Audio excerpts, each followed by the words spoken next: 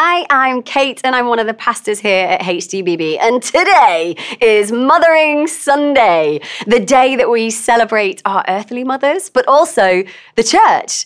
The church acts as a mother to us in our faith, nurturing us, caring for us. And in our Bible reading today, there is one woman who, in the way she gave of her life, was a spiritual mummy to many. And so we are going to geek out on her today and see what her story shows us about motherhood and about Jesus. And her name was Tabitha. Acts 9, 36 to 42. In Joppa, there was a disciple named Tabitha. In Greek, her name is Dorcas. She was always doing good and helping the poor. About that time, she became sick and died, and her body was washed and placed in an upstairs room. Lydda was near Joppa. So when the disciples heard that Peter was in Lydda, they sent 2 men to him and urged him, please come at once. Peter went with them, and when he arrived, he was taken to the upstairs room. All the widows stood around him, crying and showing him the clothes and robes that Dorcas, Tabitha, had made while she was still with them. Peter sent them all out of the room. Then he got down on his knees and prayed. Turning toward the dead woman, he said, "Tabitha, get up." She opened her eyes, and seeing Peter, she sat up. He took her by the hand, helped her to her feet. Then he called the believers, especially the widows, and presented her to them alive. This became known all over Joppa, and many people believed in the Lord. Tabitha, what a woman. Tabitha was in Joppa, a port city near the heart of modern-day Tel Aviv, and she was a gifted seamstress. She served the poor, provided, and loved for those around her, shown by the fact that the people loved her. She was a gifted, busy, loving woman, a mother to anyone who was in need. She had lots of widow friends, which makes sense because she did works of charity, and widows would have been those in society who had very little. She also may have been a fellow widow herself, and they mourned for her loss. But there was no mention of children mourning for her, which may suggest that she never had any. We just don't know. But that doesn't change the fact that she is a picture of motherhood and a reminder that even if you have no children, because we don't know if Tabitha did, the church gives us all an opportunity to be spiritual mothers and fathers. Sometimes, I don't know if you feel this, but in culture and in families and even the church sometimes, we can make out that being married and having kids is the most important thing. But we have to remember that Jesus was not married. Jesus didn't have any children, and yet he lives the most human, full, and alive life that this world has ever seen. God wants to use you as a mother and a father within this community, whether or not you have children of your own. This passage shows us that Tabitha is much loved and reveals the miracle of her return to life, which unsurprisingly brought many to faith. Wow, wouldn't you? Just look at the story. They were all weeping in a situation that they didn't want to be in, the death of this incredible motherly woman. And to an outsider, it would have looked hopeless. And yet, it's in that place that God moved, and in that place that people encountered God's power. So actually, if you're here today and you don't really feel like this talk's for you, or maybe you feel like a doubter surrounded by believers, then that's perfect. You're in the right place, because that is where God moves, and that is the place where God reveals himself. Today, Jesus is wanting to show us that wherever we're at, whatever we're feeling right now, he is real. He is alive, and like Peter with Tabitha, that Jesus wants to take us by the hand and help us to our feet so he can bring love and resurrection joy to our life today. He wants you to encounter him. Why? Because like the people loved Tabitha, God loves you, and he wants to bring you new life in him. What a bonkers day this could be. What a bonkers day that would have been, from weeping and mourning to absolute ecstatic joy and a resurrection and revelation of God's presence. Wow. That's what I try and make my prayer every Sunday as we drive up the spiral ramp to church, that we'd encounter God like that. Now, I love surprises. Dan and I had been married for a decade and we had no children. We just never conceived and no one knew why. And thankfully, God used us as parents in other ways. We had amazing God kids to invest in. Over the years, we mentored young people and we chose to delight in our wonderful friends' kids. But not having children of our own did mean that we could occasionally have a lie-in. And one morning, around the 10-year mark, I woke late, and Dan turned to me and said, "Happy anniversary," and handed me a gift and a card, and I was like, what? Is it today? I had totally forgotten. But Dan surprised me, so, I love that. Well done, babe. Needless to say, Dan very much enjoyed telling all of our friends very casually that I had forgotten and he had remembered our anniversary, which incidentally is possibly the best ego gift present that I ever could have given him anyway. So then a week later, I took a routine test and I got the first positive pregnancy test I have ever had. And it would be an understatement to say I was surprised. And with the fabulous new excuse of baby brain, I was vindicated for having forgotten our anniversary. But Dan was still asleep. He was fast asleep. And so I hastily grabbed a gift box and wrapped it up with the test inside. And I crept up to Dan and said, "Morning, babe. Here's a late anniversary present for you." And groggily, Dan said some sarcastic comment about, "Oh, better late than never," something like that. And then he opened it and he was in utter shock. Literally the best surprise ever. Well, best surprise ever until a week later when we found out it was twins. Yay. God loves to surprise us. So I am going to whiz through 3 surprises from our passage today that we can celebrate about motherhood and seek to emulate in our own lives as biological mothers and fathers or as spiritual mothers and fathers, and give thanks where we've experienced that in our own families or in the church. And happily, they all revolve around this truth. With Jesus, nothing is wasted. Surprise 1. In our brokenness, God is able. As we present our brokenness to Jesus, he will use it for his glory, because with Jesus, nothing is wasted. Verse 37, Tabitha became sick and died, and her body was washed and placed in an upstairs room. Even in our weakness, we can point to Jesus. Tabitha was dead. Now, on a global scale of brokenness, that is pretty broken. You can't get more broken than dead, which is surprisingly quite encouraging for us today, actually, because this story shows us that even in our brokenness, we can be used by God. No matter how bad that argument was with your family as you tried to get out of the house on time yesterday, God wants to use you today. Last week, oh my days, I had the worst day, the hardest day. I was alone with the 3 kids and it was just one of those days. You know the ones. One of those where just nothing goes right. The kids were being super clingy, they weren't happy with anything, and they're whinging, the constant whinging, and wait for it, the baby didn't nap. Now, any mother anywhere is shuddering at that information with me. It was just one of those days. And by about 10 a.m., I was broken. So by 4 p.m., I just lost it. Like, I actually screamed. Well, sort of. I shouted at a really high squeaky volume. In fact, it probably completely bypassed my kids because I'm pretty sure that only bats can hear you at that pitch.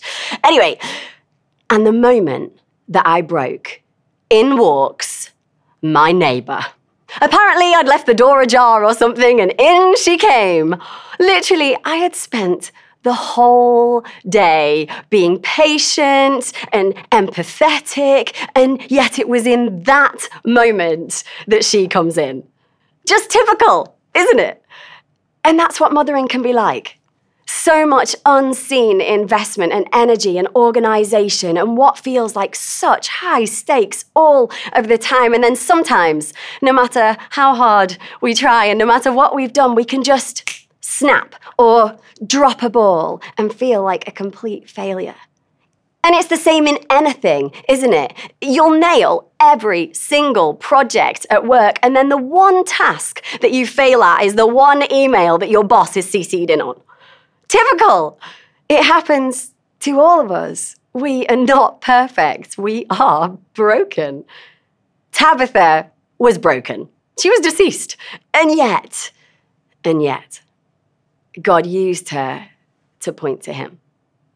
Everyone watching this today, if you're breathing, which I really hope that you are, your brokenness is less than Tabitha's. So if God can use her brokenness, then how much more can he use our brokenness in his exciting plans? Because what this story shows us as parents, as leaders, as average everyday citizens, is we don't need to be perfect to be used by God to do wonderful things. Verse 41, Peter helped her to her feet. Then he called for the believers, especially the widows, and presented her to them alive. This became known all over Joppa, and many people believed. God used Tabitha's brokenness to bring many to know him. In our brokenness, he is able. With Jesus, nothing is wasted. Surprise 2. When we are faithless, God is faithful. Verse 38, when the disciples heard that Peter was in Lydda, they sent 2 men to him and urged him, please come at once. Peter went out with them, and when he arrived, he was taken to an upstairs room. All the widows stood around him, crying and showing him the robes and other clothing that Dorcas, Tabitha, had made while she was still with them. Tabitha is so loved. And she is so essential to the life of this believing community that they cannot imagine life without her. In their minds, Tabitha simply cannot stay dead. Her community will not allow it. But they don't have enough faith that they believe that they could pray for Jesus to fix it. So they go and get Peter, a follower of Jesus, and he prays and Jesus moves. When we are faithless, God is faithful. Well, I started there. But actually, these people are not faithless, are they? They're more sort of like, I don't know, faithy. I think on reflection, I'm being a little bit harsh on them because they do have some faith, don't they? They just don't think that Jesus could do it through them. And so perhaps a more accurate kind of strapline would be, when we are faithy, God is faithful. But either way, God makes up the difference. Tabitha was washed and put upstairs, not prepared for burial. No wrapping in spices or anointed with oil, not brought downstairs nearer the ground, ready for burial, as should have been the custom at that time, but the very opposite, put upstairs, washed to rest. Bodies decay seriously quickly in the heat, so that was seriously odd what they were doing here. It was an act of faith. She was being prepared for a new day. There's clearly an expectation here that God is going to do something, and he does. Where our faith is lacking, God makes up the difference. We know that even a tiny seed of faith can be used by God. With Jesus, nothing is wasted. God is like a I don't know, an eco-warrior when it comes to you and me. Anything we offer, he will use, broken or fixed, strong or weak, big or small. Just offer up what you have and watch God move. When we are faithless or faithy, God is faithful. Verse 42, many people believed. This story reminds us of the authority of our God to change circumstances. We cannot heal people, but Jesus can, and he is doing it today. What's also super encouraging here is that these mourning people had to wait. They had to wait. Who here has ever had to wait for a prayer to be answered? It wasn't immediate. Between Tabitha dying and God's miracle happening, there was a gap. They sent 2 men to find Peter in Lydda from Joppa. That's about 12 miles away. Then they had to get there and find him, persuade Peter. Then Peter had to get to Joppa from Lydda, and all this travel is probably on a donkey or on foot, even longer. And all the while, Tabitha's dead body waits upstairs. Whoa, that will have felt like quite a long wait. So if your prayers are feeling unanswered at the moment, sit in this story. And whether God's answer to your prayer is yes, or if God's answer is no, or wait some more, just remember that the authority of our God, just remember the authority of our God, and know that whatever the outcome with Jesus, nothing is wasted. But for a moment, let's just address the elephant in the room. Kate, if someone dies, are we meant to pray for them to be resurrected? And I think that the answer is yeah. And like Peter, do it with gentleness and respect. Peter prayed privately, not in a public, noisy way. He was sensitive. Verse 40, Peter sent them all out of the room. Then he got down on his knees and prayed. And so if you get the opportunity, why not? Do it. Jesus heals today. I've never seen this particular miracle firsthand, but we have heard of it. And when God does it, people come to faith. And if this story is anything to go by, even when we are faithy, God is faithful. Jesus wastes nothing.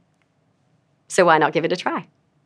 Lastly, surprise 3, God uses not just our doing, but our being. You just being you, God makes fruitful. Jesus wastes nothing. Mothers are doers. Tabitha was a doer. She provided clothes for those in need. She was such a prominent charity worker in the community that she was a people magnet. Many mourned her. We're also told her name in Greek, Dorcas, so she must have had influence far and wide with the Greeks too. Her work had vast impact.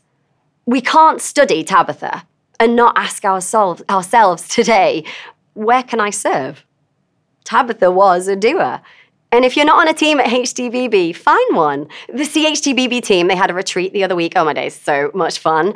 They are investing in the leaders of the future. They are sowing seeds in the kingdom. Serving is a beautiful, rewarding thing. One year, the kids team made a roller coaster. They don't coast in their ministry, they roller coast. Find where you can serve, and God will use it. We understand ministry as participation. It's not that Jesus participated in our work, but we participate in his work.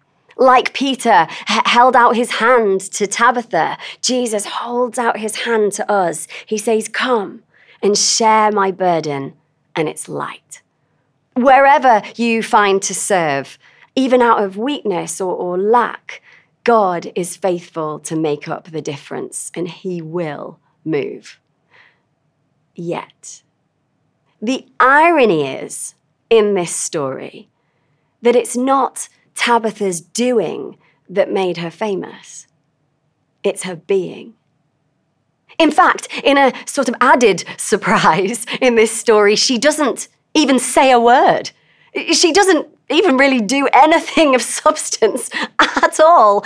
And that is what God uses to bring the most fruit. He is saying, Tabitha, you just being you, I make fruitful too. This highly ironic fact that Tabitha's only living actions in this story are opening her eyes and sitting up and being helped up and being presented by Peter alive. Tabitha is the ultimate doer. So the great irony in this story is there to highlight something. Is to highlight this surprise that although her doing is so important and her acts of charity are the thing that gained her so many friends, God doesn't need any of that to make her valuable. Someone needs to hear that today. That to Jesus, you just being you is enough.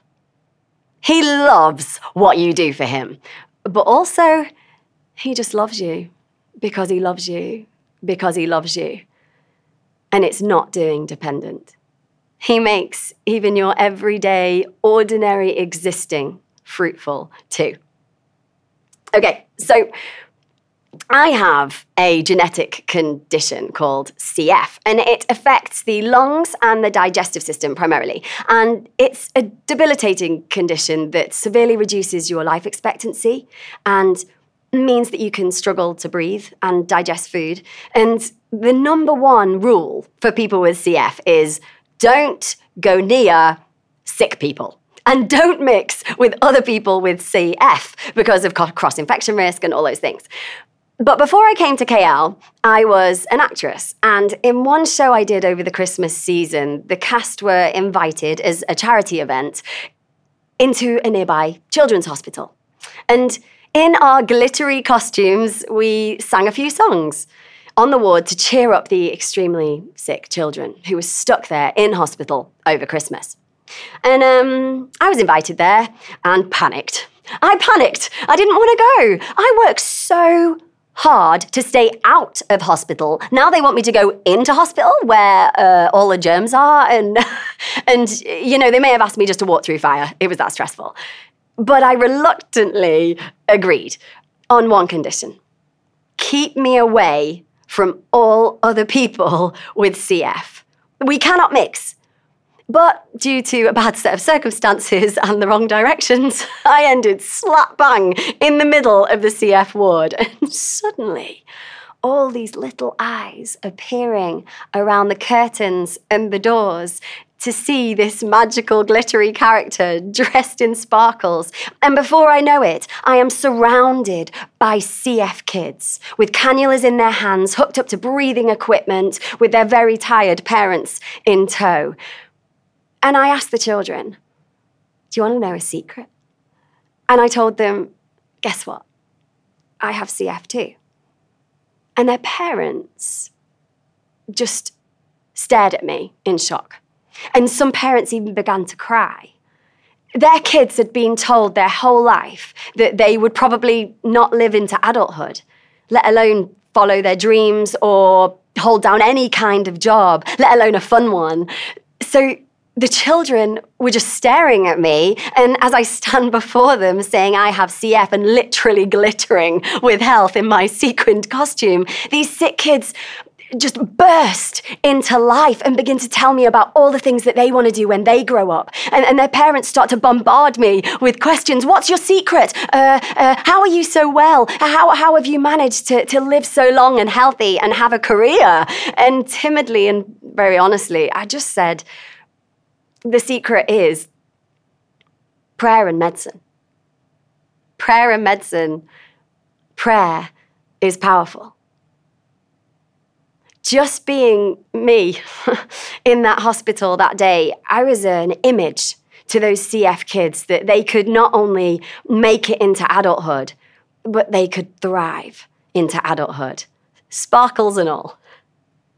And I left that hospital that day, miraculously, infection-free, thank you, Lord, and more buzzing than any after-show feeling could give me.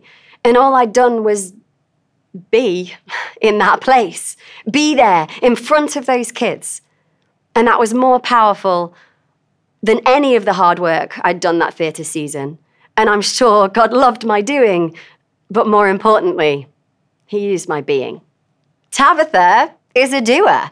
She's adored for all she's done. That's why this story exists. So much so, they would not permit her dying. They needed her.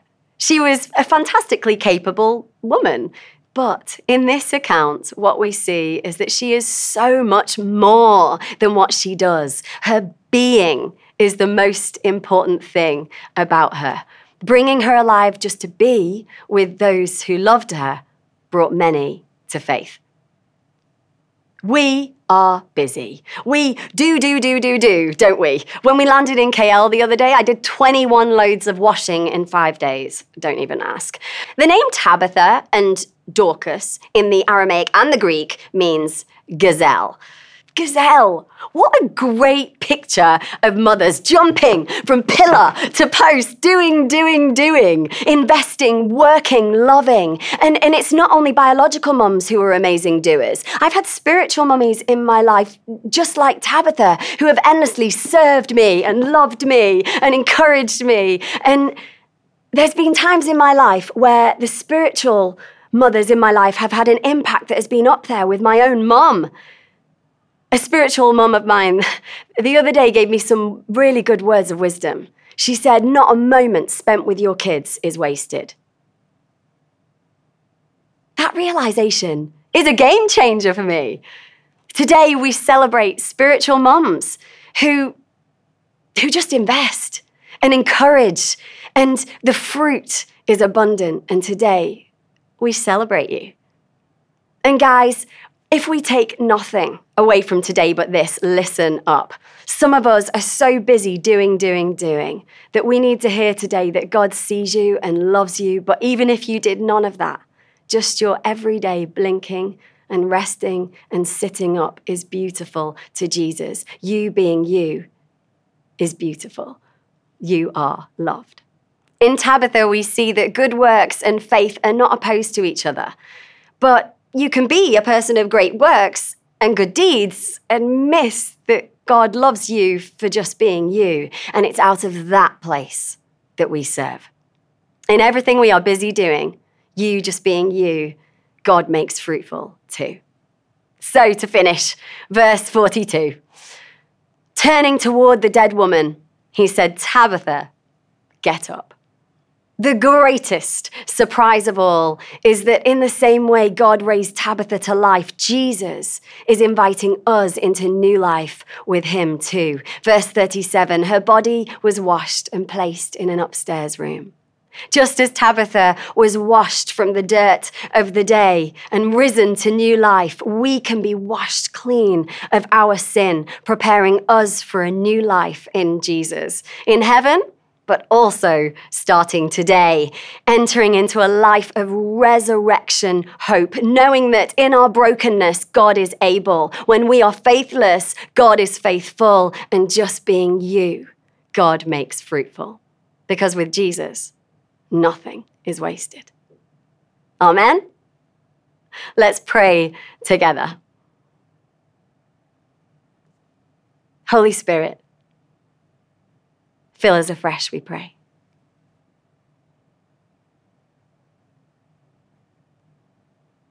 I ask that you would fill us all now with the Father's love for us.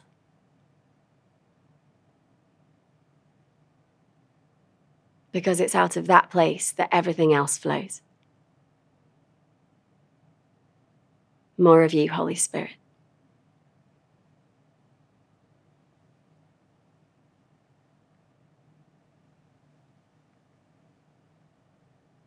I think that there's someone who needs to hear that truth today that my spiritual mum gave me, that not a moment spent with your kids is wasted. All that time spent in obscurity is gold in the kingdom. And for someone else, I feel like God is saying that not a moment waiting in obedience is wasted. You may feel like you had this plan for your life and that you're not there yet. But with Jesus, nothing is wasted. Romans 8 says, I am convinced that in all things, God works for the good of those who love him and who are called to his purpose. Lord, you are faithful. Thank you that you use our waiting and that you love our obedience. Thank you that you use our obedience and that Jesus, that you waste nothing. I pray today that you give us a renewed hope and perseverance and vision for this next season, Lord, and fill us with your love afresh. We pray. Amen.